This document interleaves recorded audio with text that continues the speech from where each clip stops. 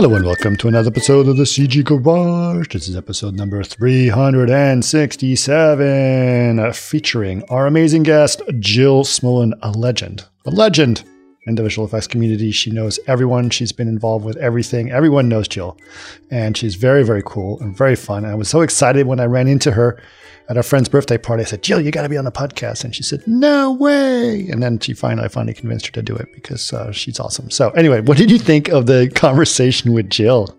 Oh, she is great. This podcast is kind of like nice and refreshing, just kind of what we've been talking about lately. She kind of just gives a different aspect on some of the things that you have discussed. But we do get to kind of hear about her background. And I liked how she said her most consistent job was volunteering at SIGGRAPH for I think 10 years or something. And it's amazing what she's done. So she was a technical consultant for like LACMA's Stereoscopic of 3D History show, which she said was just like amazing. And she talked about kind of how the stereoscopic imagery can either be compelling or detrimental. So she also goes into that. And then of course you guys talk a little bit about the metaverse and how the internet is amazing during this pandemic because, you know, you can now work from anywhere in the world, which you see in the podcast. She's in Costa Rica. So, it was I didn't even realize she was in Costa Rica. Yeah. Yeah, it was great. It was absolutely great. Yeah, it was really cool. And very great to see Jill. So I really appreciate her coming on and finally being able to do it. I've actually been wanting to do a podcast with Jill for years. So I'm really glad she's able to do it. So cool to have her on. Again, she knows everyone. She's been in the industry for a long time and really been part of everything. So, and her thing about stereoscopic images and that history was really cool to see some of that stuff as well. I've always known her, as you said, at SIGGRAPH. SIGGRAPH, she's been a great organizer there, and she's always been sort of instrumental in making sure that thing runs really clean. And she did it during the time when SIGGRAPHs were like the biggest. They were really huge at that time. Okay, well, we don't have any product announcements just yet or any events going on right now. So, but if people want to know more about the podcast, Kristen, where can they go? You can go to facebook.com/CG Garage Podcast or chaos.com/CG Garage. And if you'd like to watch us, go to youtube.com/Chaos Group TV. Perfect. And if you have any other ideas of podcasts you'd like to hear or you'd like to know more about, just email us. labs@chaosgroup.com is the perfect way to do that. And of course, don't forget to leave us a review on Apple Podcasts. It's always welcome. And besides that, please enjoy episode number 367 with Jill Smolin. Welcome to another CG Garage where the Chaos Group talks.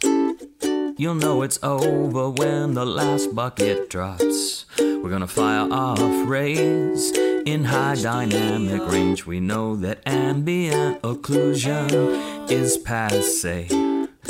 Global illumination won't lead you astray. And while image-based lighting is really swell, you need to make sure everything has Fresnel.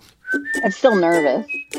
But you see, it's not really that bad, right? I know. No, I know. I just have never done. I tend to shy away from this kind of thing. But I was just like, okay, it's time to be brave, Jill. Be brave. See what he's going to ask you. I'm so curious. Well, I'm curious. Well, yes, I'm curious, actually. That's why I wanted to talk to you. Well, I hope you're not disappointed or too disappointed. I'm not going to be disappointed, Jill. I'm positive of it because I've always had great conversations with you over many years. I know. many years. Many years, I know. Yeah. Yes, yeah. I know. You can see it in the chins. Okay, I do want to know a little bit. One of the things that I've noticed when I do these podcasts is I actually talk to some people who I've known for many, many years, and then I discover amazing things about their past that I didn't know. And so I want to know a little bit about your past and how you got involved in the visual effects world. How did this all happen? Oh, I'm a groupie. I mean, I think that's probably the thread that we're going to find out. No, right. I was raised in England, and you can tell by the accent. And and I was actually a big theater chick. I lived outside of London, and my joy was going into the city and seeing as many plays as I could. And I swore to myself that I would know everything about theater, and film would always be a mystery to me. And we see how that turned out. And then Yeah. I was a lit major. I mean, I'm a writer, and I could talk about Joyce till you're sleeping.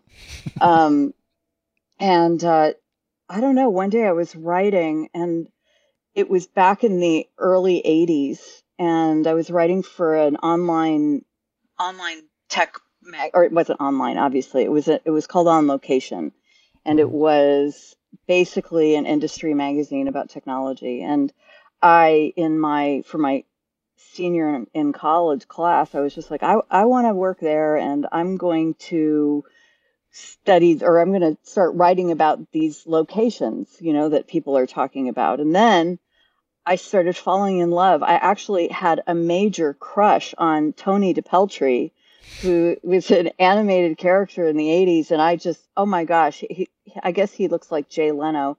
But I was just, and no, I don't have a crush on Jay Leno. But I was just so taken by the fact that this guy, this amazing, morose, sad piano player, was created in the basement of a university in Montreal by these two guys, and I just went, that was it. I was hooked. I started writing about the Amiga. I wrote about artists, traditional artists who then created on computers. I totally stalked Bob Abel's company. Not quite sure why I didn't actually barge down the door then. I think I was too chicken. And I remember going, I mean, grabbing any kind of assignment I could get that involved anything with technology. And I remember going down to shoot, I was reporting on the shooting of a commercial down on Blackwelder, which of course just became this incredibly renowned street that all of us geeks know about and love and have stories about. And then one day I was just in there just thinking, I need to barge in to this. Well, I need to barge into this other world, and I didn't know how. And so I just kept stalking, and I stalked, and I went into design for a while, and then was helping designers kind of migrate from Ruby lists and, pencils and rulers over to computers. So I became the Photoshop expert at design studios, which was pretty freaking ironic. And then I started barging down doors, and wonderful friend, she was at the time married to a friend of mine, Lisa Spence. Oh, I know Lisa. Yeah, Lisa. Lisa helped me immeasurably just kind of make the connection. I didn't care where, I didn't care what. I just knew I had to be part of whatever it was that these people were doing, making pictures with computers. It's not an entire non sequitur because my dad was an engineer back in the dark ages, and I used to go to his office when I was a little kid, and all of the engineers would give me really cool pictures, ASCII pictures, on big printer paper, and I just loved them. My secret code when I was a kid was telex because we had one. Yeah. But anyway, so that's how I barged the door down after a couple really humiliating interviews at Digital Domain. Somehow they hired me, which was a miracle, and I was in heaven till the boat sank. Is what I say. The ship sank, and so did I. Yeah. So what were you doing at DD? Oh my gosh, it's so ridiculous. They hired me to kind of build a training department or take over.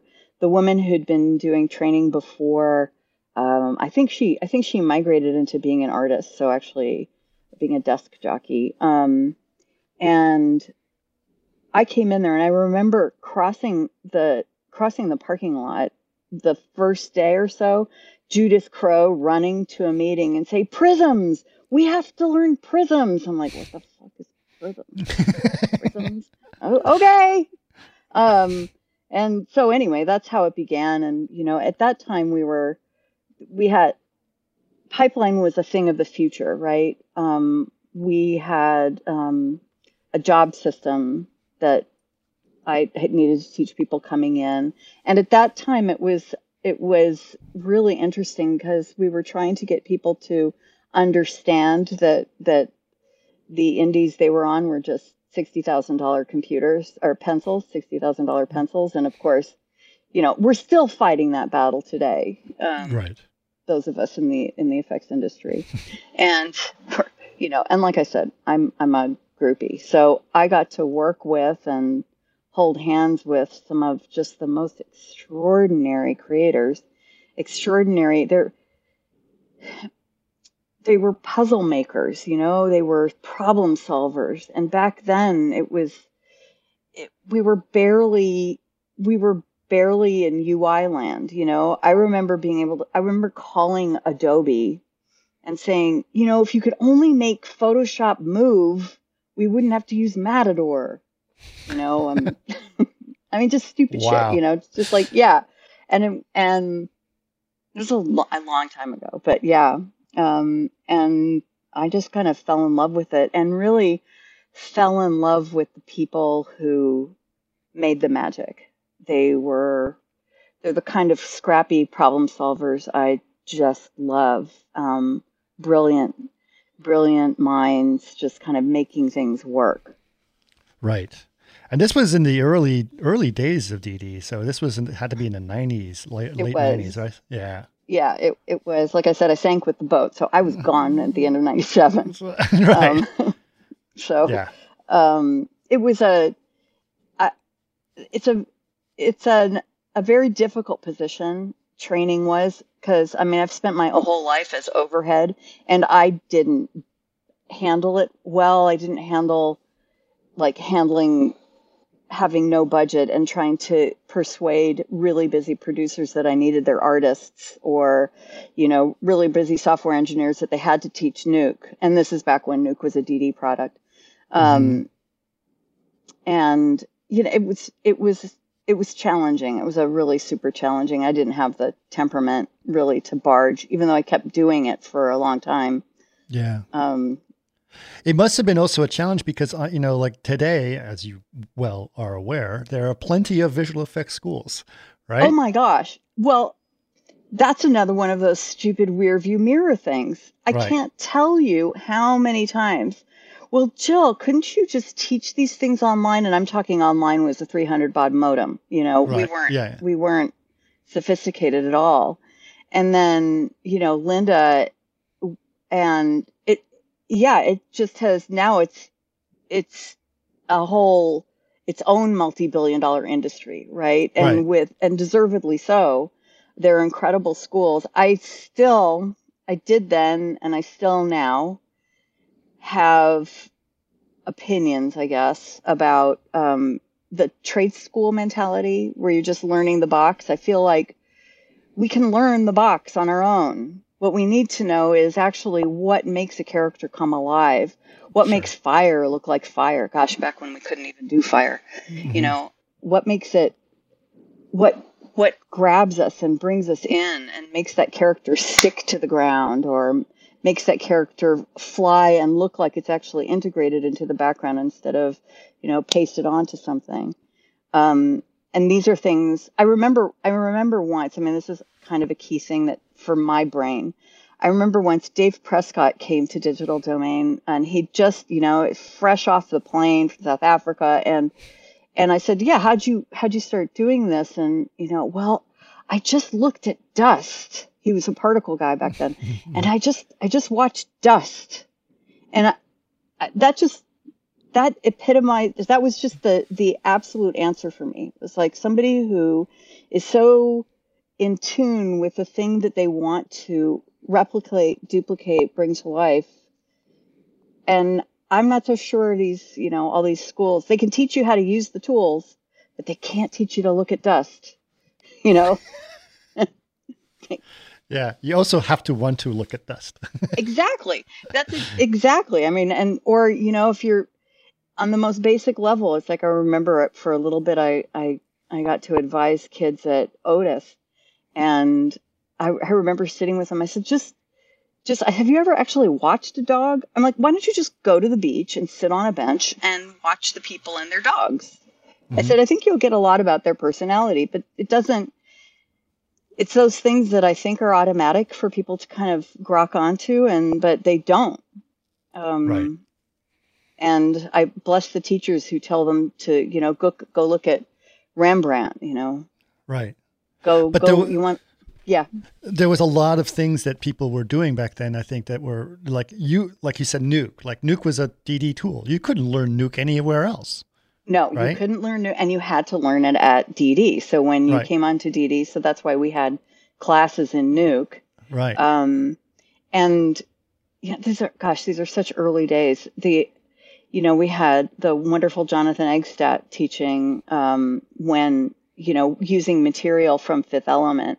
And this was something that, it was new. It was at least, I mean, in my myopic view, it was new because my view was DD. Mm-hmm. Bringing in cinematographers, we didn't do that a lot then. But we, studying light, analog light, so that you're not just placing something up in the corner of a 3D cube, right? All of this is just so completely old school at this point and irrelevant even. Right. Because it's automatic now. And there's so much brilliance that's already baked into the tools that the geniuses use now. Yeah, absolutely. I think it's an amazing thing. Having to train people in an industry that's so new must have been pretty impressive and pretty weird and strange in some ways. It was weird. It was also a time when California was catching on to the fact that they were growing this really insanely progressive and lucrative industry. And so at that time, we were retraining folks through different government programs that we were then trying to manipulate all the paperwork, bureaucracy, stupid stuff. But we were trying to manipulate the programs so that we could use government funding to teach these people who are coming from the aerospace industry that was kind of failing, or analog animation, and they were transitioning over to digital. And at that time, I had the huge, oh my gosh, great fortune of meeting some other extraordinary people on the training side. And mm-hmm. we started a group called ADEPT. It was the Alliance of Digital Effects Production Trainers. And we stood on our soapboxes to our companies, to the government. I mean, I remember I spoke in Sacramento. It's like a blur. I spoke in front of an assembly in Sacramento. What? But these were the things that we did. And they were, these people, I just look up to them still. I mean, Pam Hogarth, Sandy Skordos, who I will miss forever, Richard Taylor, not the Richard Taylor Down Under, and not Tron Richard Taylor, RT Taylor. Yeah. We have our share of them. Mm-hmm. Kathleen Milnes, she went on to just do a bunch of stuff. And, these are the people who we were really pushing forward. The idea that anyone can do this as long as they're really looking from the perspective of the world around them and not the tool in front of them. Yeah, for sure. I think it was great. I mean, there was not just beginnings of schools that were starting to happen around that time. Silicon things like Graphics Gnomon. had one, and Right, yeah. Gnomon started, and Gnomon started, et cetera. So, but you were at Gnomon for a little bit too. I remember. I was at Gnomon. I was working in marketing. It was Yeah. another failed attempt. I think most of my career is failures, but that's okay. Um, Gnomon was really interesting, and I remember talking to Alex when he was starting it and saying, you can't just teach Maya. You actually have to teach, the art, the visual connection, the actual what a foot looks like when it's actually stepping on the earth, those kinds of things. And I remember we and Pam, who worked there for a very long time, we had these conversations a lot. When I was at Gnomon, I worked for the workshop, which was also super early. I mean, Alex was creating videos essentially. Yeah, I had two of them. Oh, I had oh my gosh, Right. and they were extraordinary. And I got to meet more, incredible people who were doing beautiful work. And then the challenge to translate that work onto a disc for other people to learn from. And now I think their whole library is online, which is just crazy. Yeah. Yeah. It was fascinating. I worked on two of them over there. I did the V-Ray training DVDs, and that was the first ones. And it was interesting because I remember Alex saying, "Well, I don't know how much people are going to buy a Max training DVD," and it turned out to be a pretty good seller. Pretty good. Yeah. Well, Max was one of the tools for the people, right? So right. Yeah. So anyway, that was really interesting. But okay, what was there something you were doing between DD and Gnomon? Oh yeah. I was at Cinesite, which was a wonderful place to be. It was really cool there because we had the privilege of being connected to Kodak. So that's where I started bringing together the film guys who were completely analog. I mean, analog to the nth degree, and the digital. And we started with Rita Cahill. We started a series of lunches, and where we had conversations with the digital and the analog, and those were heavenly. We didn't do a ton of them, but they were just heavenly. See if I can remember any of them. Probably half, but. And then we also, that was where Cinesite was the first DI for O Brother, and that was fascinating, just listening and learning and making that happen. We had some horrible things. Obviously, I was there in 2001, and let me tell you, the outcome changed some films that had to be retooled. Explain to people what happened in 2001. Oh, 2001, when our two lovely planes crashed into our beautiful towers in New York, which it really upended our entire way of living. And at that time, I think, and I'm reluctant to even say it because I could be wrong, but I think it was Ocean's 11. But I think there was a scene that involved New York, the hotel, and I think they changed it. I don't remember. Somebody else can correct me on this because I'm not entirely sure. But it was, things like, it was more magic. It was more bringing people in and making things work. It was a very different environment than Digital Domain. At that time, it was actually pretty interesting, and I think worth noting that we didn't have the plethora of effects studios that we do now. And at that time, every studio, or pretty much every studio, had its own personality. It's like you'd go to Sony, it was very different than Rhythm and Hughes, which was very different from Digital Domain, right? So, which is very different from ILM. Each of these had its own personality. And I think those of us who were fortunate to work at that time learned a lot even from that, because so much of what we do is working with other people. Well, I think DD was very, very much embraced their personality. Like they Oh, had boy. a pirate flag. We had the the whole, pirate flag. We did. Oh no, we were proud of that flag, and yeah. we our skull and crossbones, and it was part of it, and the firehouse, and Hmm. those of us who were there then, many of us are still friends. They're my family.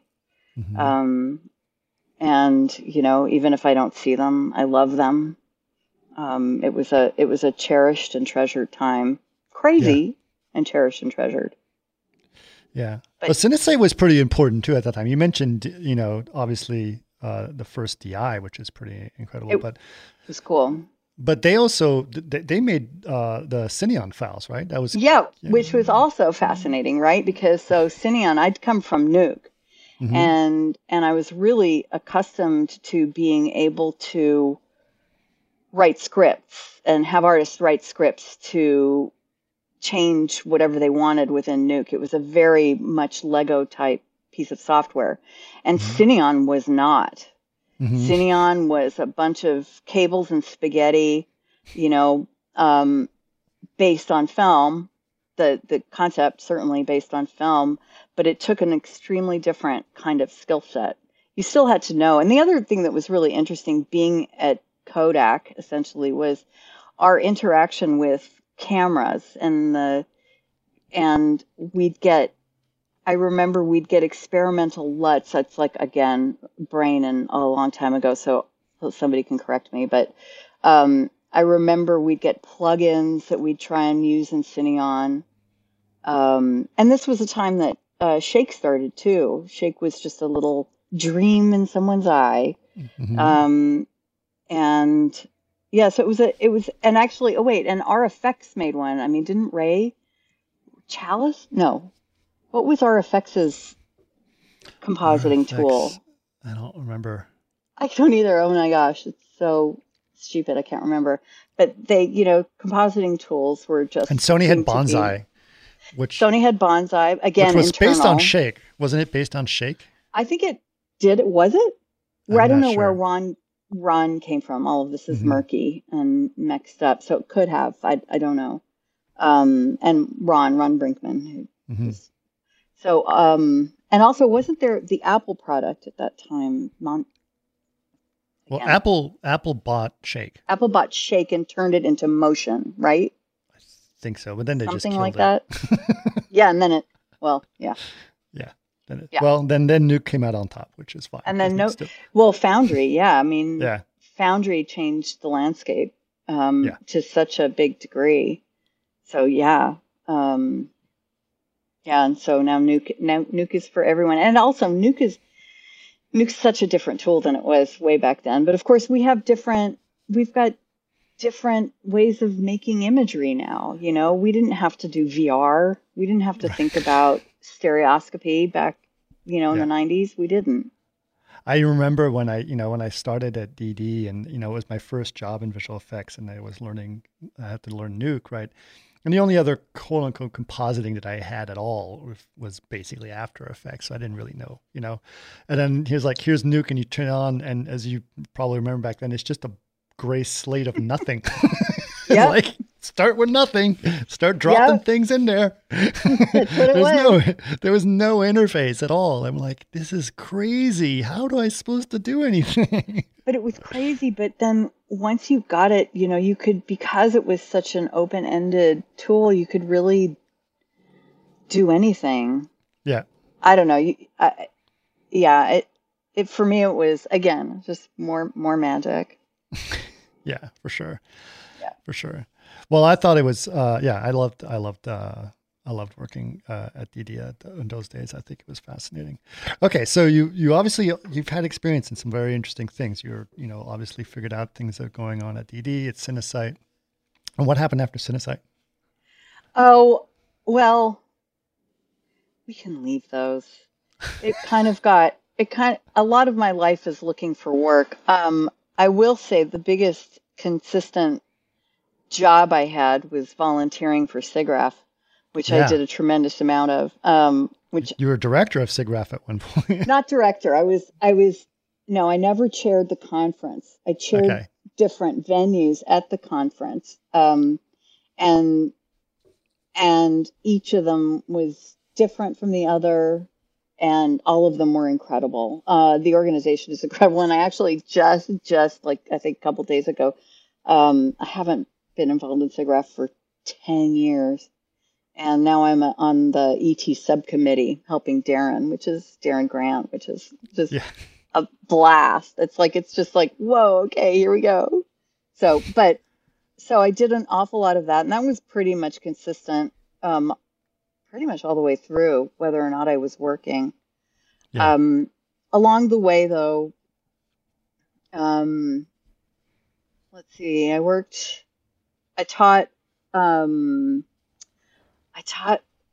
Panasonic. I've taught some camera work and put together classes we traveled with, and then I was, oh my gosh, it was so incredible. After I chaired the Computer Animation Festival for SIGGRAPH, which, because I don't know how to color in the lines, I made into this enormous production that it was cray-cray. I mean, come on, we got to project over at the Nokia, the LA Live, whatever it's called now. Yeah. Yeah, it was amazing. But anyway, after that, then I went into stereoscopy, which also expanded my vision, as we say, which was amazing. Fighting the fight for, I can't see in 3D, it always makes me sick, blah, blah, blah, all the noise. Right. And then seeing people make beautiful images in stereo.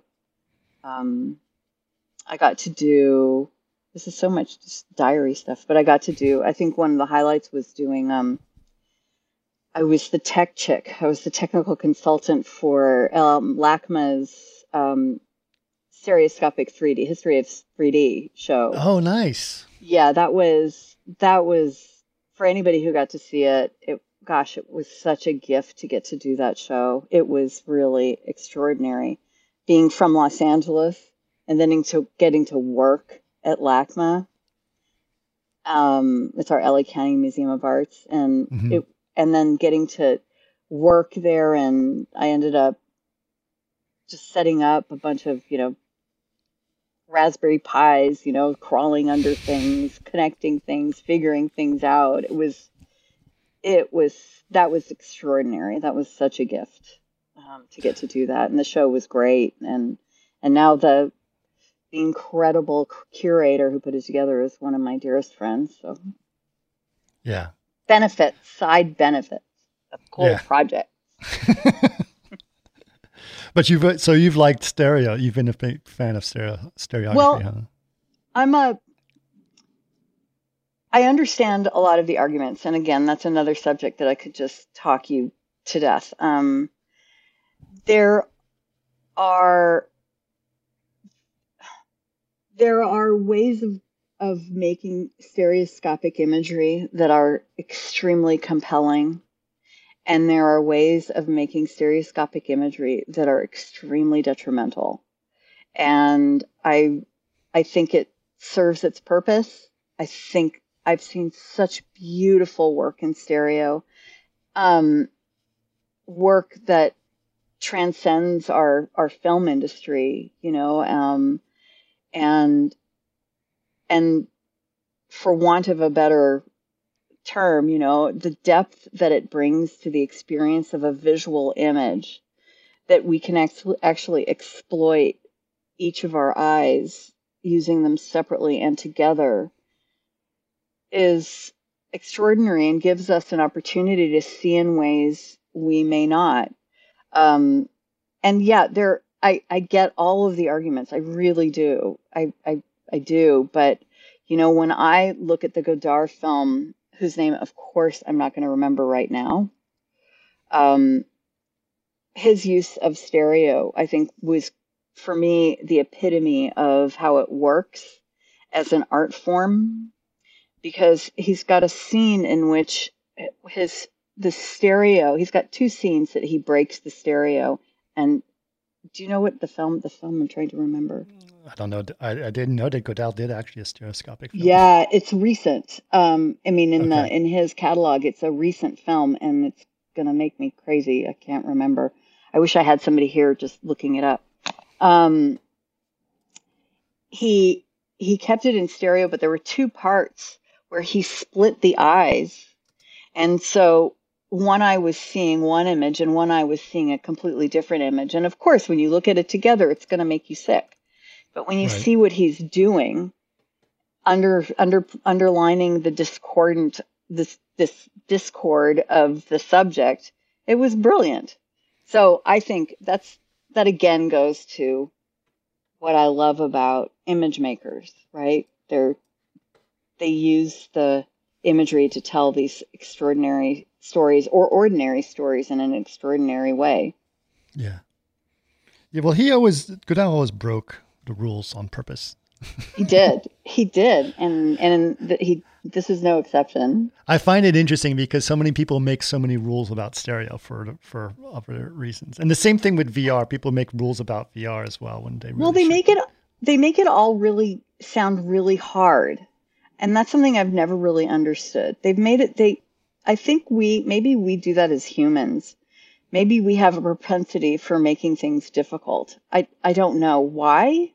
I do that in my life, but when it came to learning and I mean, from the most basic tools to the most complicated tools, whether the hardware, software, concepts, theories, whatever, I think it's just not that difficult. Yes, there are some things that make your life hard. And yes, there are some conditions that we have that may make seeing stereoscopic imagery difficult. But basically, it's not that hard. It isn't. Same with VR, though. I mean, VR, I think, is its own fascinating animal. Sure. And I was fortunate to work in that as well. Again,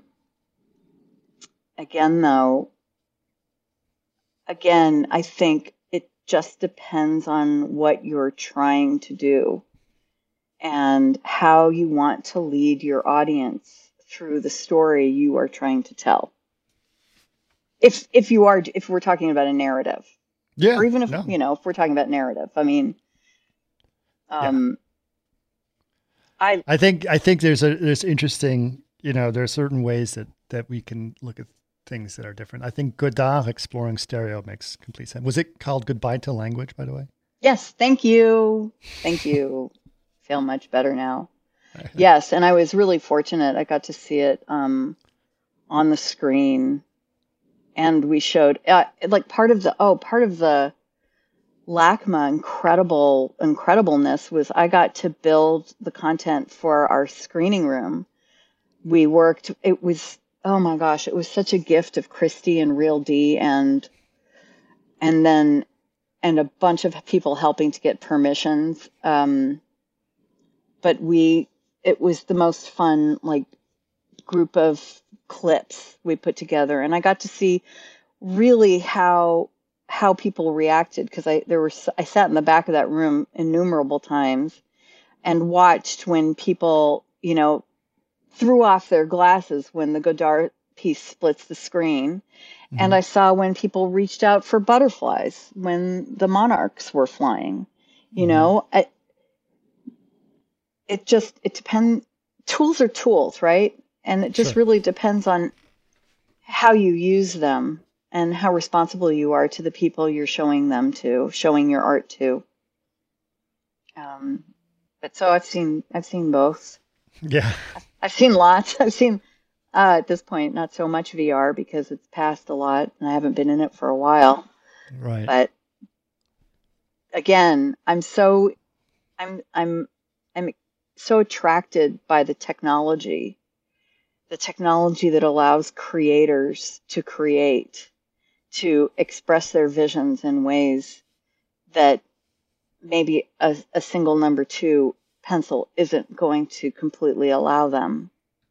That I think that's what just leads me everywhere and sparks my joy. When you see all these incredible scientists, technologists, artists come together to make just extraordinary work. Yeah. Well, you certainly have seen a lot of the amazing things that happened in the industry, so that's been amazing. Oh, like I said, I'm a groupie, you know. I'm really just seriously, I am I that's what I am. I'm just a fangirl for all of these men and increasing women, thankfully. Although it's still slow. I'm still hearing those conversations. That was a big It is that's incredible. always it Yeah. it's always been a through line in my life, of course. But It's um changed quite a bit. When I was started at DD, it was, wow, 2002, something like that. And there was one woman, two women in the entire digital building. wow. Well, I mean, digital domain, the servers were built by, you know, there were women in there. Wook had Mhm. a great eye for talent, and just an extraordinary bunch of women helped build the foundations of that particular infrastructure. Um, a big a big part of the conversation, I mean, it's rooted in education, in our education of our children by our parents. It's complicated, really, and really complex. And I thought that in 20 years I would see more. 20, 30 years I'd see more of a change, right? I will say, yeah, I used to have the bathrooms all to myself, and I don't anymore, which is, you know, encouraging, Yeah. especially at somewhere like SIGGRAPH. It's encouraging. Um, and somehow it's more accessible and maybe more accepted. I don't know. I don't know. I I do. can't make that up. I do remember when I was several years ago. I was at THU, which is the conference that was in Malta. Trojan Horse was a Oh, right, the unicorn, Trojan horse. Yes, Scott. Yeah. and my friend Sally Slade. We were having, it was they were doing some karaoke stuff or whatever at the end of the night, and so she got up on stage, and it was very crowded. She goes, "The best part of this conference is that there's a line for the women's restroom." Yep. Totally. I'm right there with her. You know, and that's new. Yeah. That's relatively recent. You Yeah. know, but we're at a point now, what? We've got a female prime minister in New Zealand, Right. and the mayor of Baja, I think, is young female, and I think a mom. And, you know, all these things they're they're happening, and not in small part because a lot of women have been very loud Hmm. over the last 20 years, 30 years. Yeah. For sure. Yeah. So it's getting better. It is. Yeah. And and I think that's wonderful. And I think it's wonderful because the more people who can play in this extraordinary sandbox, the better our pictures are going to be, and more movies I'll get to go see. So, Well, so you've seen, like I said, you're a little bit like the scene from Blade Runner where I've seen ships. Kind of oh my gosh, the final that speech in Blade Runner. beautiful, that Yeah. beautiful. Oh my gosh. Okay. Yeah. But what do you think? I mean, what do you think about what's going on now? I mean, do you think that there's another big shift, some other thing happening that's going to change the way that this work is going to be done? Do you see that? I think it's already been happening. I mean, you can look as far back as Race, right, which was our distributed renderer at DD, Hmm. and then at Cinesite, and render farms. The whole idea that you could render an image on more than one machine was revolutionary. The fact now that we have innumerable visual effects studios that are people sitting at home with, really kick-ass machines and software, and talent. I think that is a huge shift. I think, and I don't know. I'm kind of speaking out of turn, but I'm going to say it anyway. A big challenge in our industry, and I still say but our industry has always been budgets, right? It's like visual effects studios undercutting each other to just get the work, and that hurts everybody. I think maybe, hopefully, we're seeing the possibility of so many people being able to do this at a lesser cost that maybe more people can do the work. I just don't know. I don't know enough. I don't know. Yeah. It was really expensive to hire someone at DD at the time, remember? Well, it was. When you're talking, computers were horribly expensive. Software was constantly changing, and so you were constantly training, right? You're constantly learning. So you had to have the ability to learn. Every show was different and required an entirely different mindset, skill set, as tools and technologies and techniques are changing. A lot of that overhead has gone way down now, of course. But again, I think that balances out by the fact that, well, a lot of people are paying their own ways now.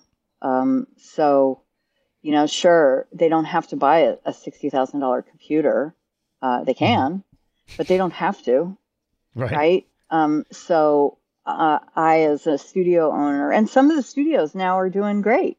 They really are. They're doing beautiful work because there's so much freaking content on television, on the small box, right? Mm-hmm. There's so much content, so much beautiful stuff being made. But I don't know where it's going. I thought it was remarkable when we conquered all the elements. We could do all of them.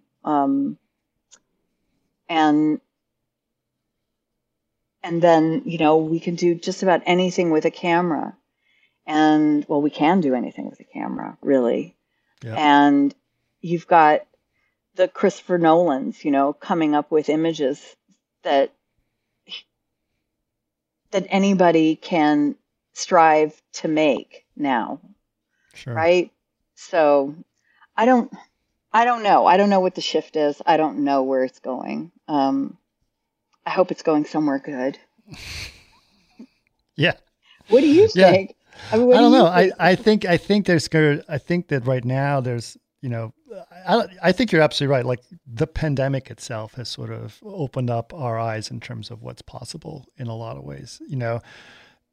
It's even you had to be at this, they kept telling us like, there's no way you have to be in this office. There's nothing leaves the office. And I was like, suddenly the pandemic happens like, oh yeah, remember that thing that we said would never change? Well, it has to change now. Well, not only that, but it's given permission and it's given acknowledgement to the people who were already doing that. They were already working from a really good connection somewhere else. Right. And now it's accepted, so it's making their lives even easier. So much work was done during the pandemic, beautiful work, but I think it only could have been, it was only as successful as it was because of all the groundwork that came before it. Right.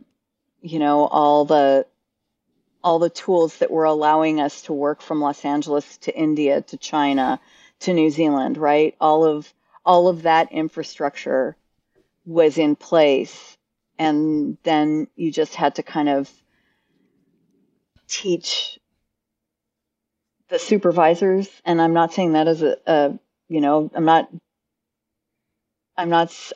just talking about CG supervisors. I'm talking about the whole broad spectrum of the supervisor in general, that the body didn't have to be visible for it to be producing, right? And that's a lot of it.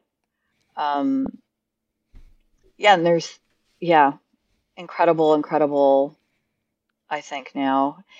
And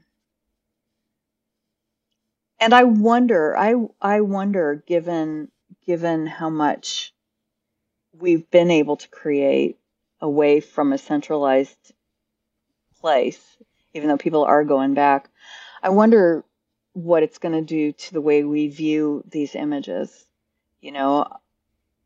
Are we going to go back and pay for large experiences, the big screens, the beautiful MSG sphere that's, in everybody's imagination and being brought to life as we speak, right? Are we? Mhm.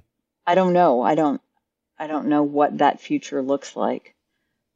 Now that we're kind of used to being together apart, or Yeah. we're getting used to being together apart. Do you think that, I mean, obviously, were talking about LUTs and colors and all these different things earlier. TVs now have gotten really pretty darn good. They're beautiful. Right? Yeah, right. But that again, that underlies my question. Yeah. There is something about the immersion in a theater that's compelling, and enjoyable. There's also something about it that's super freaking annoying. Mhm. You know, but and I don't know if I would choose to go see. No, that's not true. I take that back actually, just as I think about it. Like for instance, Dune, I still haven't seen Dune because I haven't had the opportunity of seeing it in a theater. And Mhm. I have to see it in a theater. Mhm. I can't not watch it in a theater. Same thing as any McGillivray, right? I've got to go see it in IMAX. Right. It's just I have to. Um, um, but other than those, are those the exceptions? Will they become the rule again? I don't know. I don't know. I think there's tons of choices out there, of almost too many choices to, like, hard to pick what you want to watch sometimes. Uh, but I also, at the same time, I think it's a massive open-ended thing to creativity. I mean, everyone I'm talking to now, they're like, we can't find enough artists because there's way too much stuff to do. Right. But that's another, point for working from wherever. Like you Right. do have the ability to do that now. And yeah, I hope as a viewer, as a fan of the art, I hope the stories continue. Um, I hope people keep writing really compelling work. Um, so that the artists we love and the artists who are just coming up and totally entranced by all of this can keep creating work to support those stories. Yeah. Yeah, I hope so. And yeah, we can see them everywhere. And I hope we do get choices, right? I hope we do. It's like, I hope it's not difficult to go see Dune in a theater. Is it, for whatever reason, I missed it. Right. Um, I loved, like, I have to tell you, I had this conversation not that long ago. I loved going to see The Hobbit in every frame rate. I I love being able to see, I love going to different projection systems. Okay, I'm going to see it Dolby. How's the black on that one? I love that kind of ability to geek out and to really understand what people are working toward, right? I, Right. and whether you like it or not, or what you like or don't like, it's just the ability to make that decision, to that informed decision because you had access to all of the choices. I love that. So Yeah. Yeah, I don't miss. There's definitely something about a theater experience that's gotten spoiled in some case. The technology has definitely gotten really, really pretty amazing, and I appreciate that. But the experience, sometimes I feel I kind of jokingly, like, sometimes going to the movie theaters feels like experiencing trying to a mattress salesman trying to sell me a mattress. It's like, oh my god, it's very, very hard, and it's like, if it was only about the film, it would be amazing and the yes. experience. But everything else around it tends to make it a little Well, spoiled. So, and I don't know if that's because we've lost our manners. Um, yeah, uh, because we sit at home and we yell at things on TV, or those of us who do yell at things on TV, and we think that's appropriate. Or we think it's okay to check our phones all the time or chit chat with the person next to us all the time. yeah, Um, I don't know. I do know that, and I don't know if I'm just turning into an old curmudgeon, which is possible, but, um, but that's definitely a turnoff for me too. Um, Yeah. I think what's also happened is that, you mentioned the movies are expensive to make, right? So they're expensive to make, and then they keep having to, fewer people are going to the theaters because the tickets are becoming more expensive.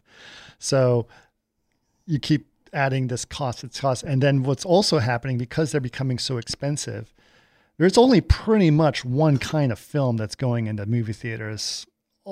There's no variety anymore. No one's taking any risks if it goes into the movie theater. Well, how much risk can you take when you're making a film by committee, right? Right. I mean, but that's nice in the sense, because then there's a lot of really creative things that are happening up on streaming networks. So there's tons of good stories there. oh, absolutely. Absolutely. And there's a lot of wonderful work. I mean, from the visual effects camera communities, we're seeing beautiful, beautiful work. And oh my gosh, I mean, I'm so in love with the work. I mean, aside from the fact that I love the Mandalorian and Boba Fett, right? Okay, that we could shove that to the side. But just the fact that all of the work that has gone into making that work and making that successful, all of our kind of work, and we get to watch it on our screens at home. Yeah. That's wow, what a gift. How lucky are we? Aside from the wonderful talents that get to work on it, yeah, I'm forever envious of them, sure. But and I miss being part of that creativity. But gosh, it's incredible what we get to watch, like sitting at home, right? Yeah. It's really kind of amazing. It is. I mean, I just think back. I mean, look, when I was a kid, and watching on my black and white and color television with the cord attached to it, and the screen would go in and out, and now, we're watching, and we get to watch The Mandalorian. Right.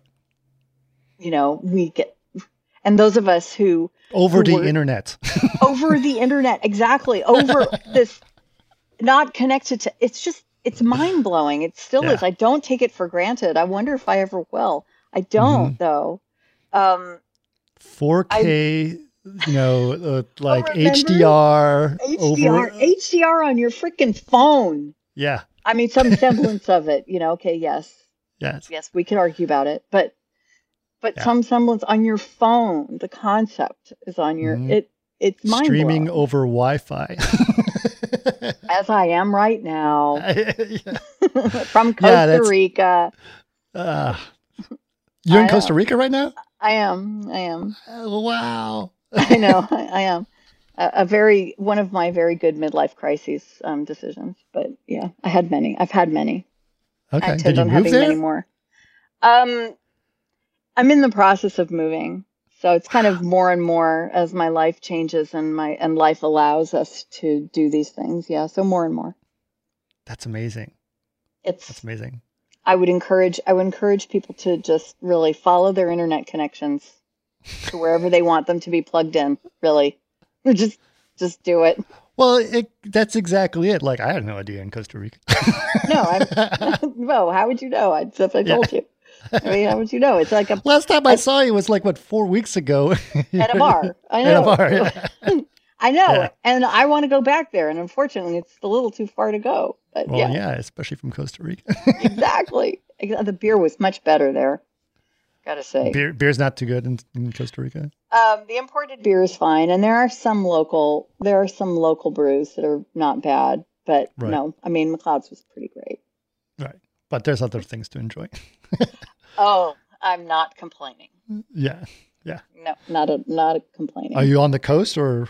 Yeah, I'm actually. Okay. I was super lucky, but we don't have to go into that. I was just like, I was super lucky at a super lucky time, and my house is just falling apart. I keep waiting for the day that I'll have money to redo it, but the location's beautiful. That's amazing. Yeah, it's extraordinary. Yeah. That's amazing.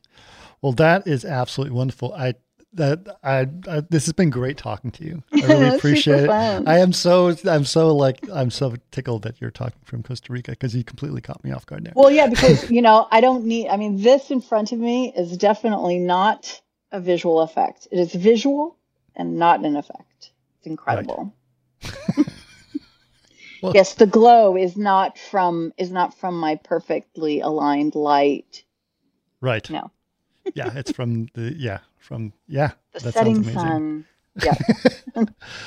Well, thank you so Oh my much, gosh. Jill. Appreciate Thank you. it. This was so much fun to do this. Super fun. Super fun. Thank you. Thank you for making me terrified and making me do this. And You were very reluctant, but look how well you did. Was it fun? Was it an easy experience? well, talking to you is always easy, whether we're staying at a bar or I guess now when we're talking here. So yeah, Right. it's awesome. Great. Awesome. Well, Thank you. Keep doing all right. these.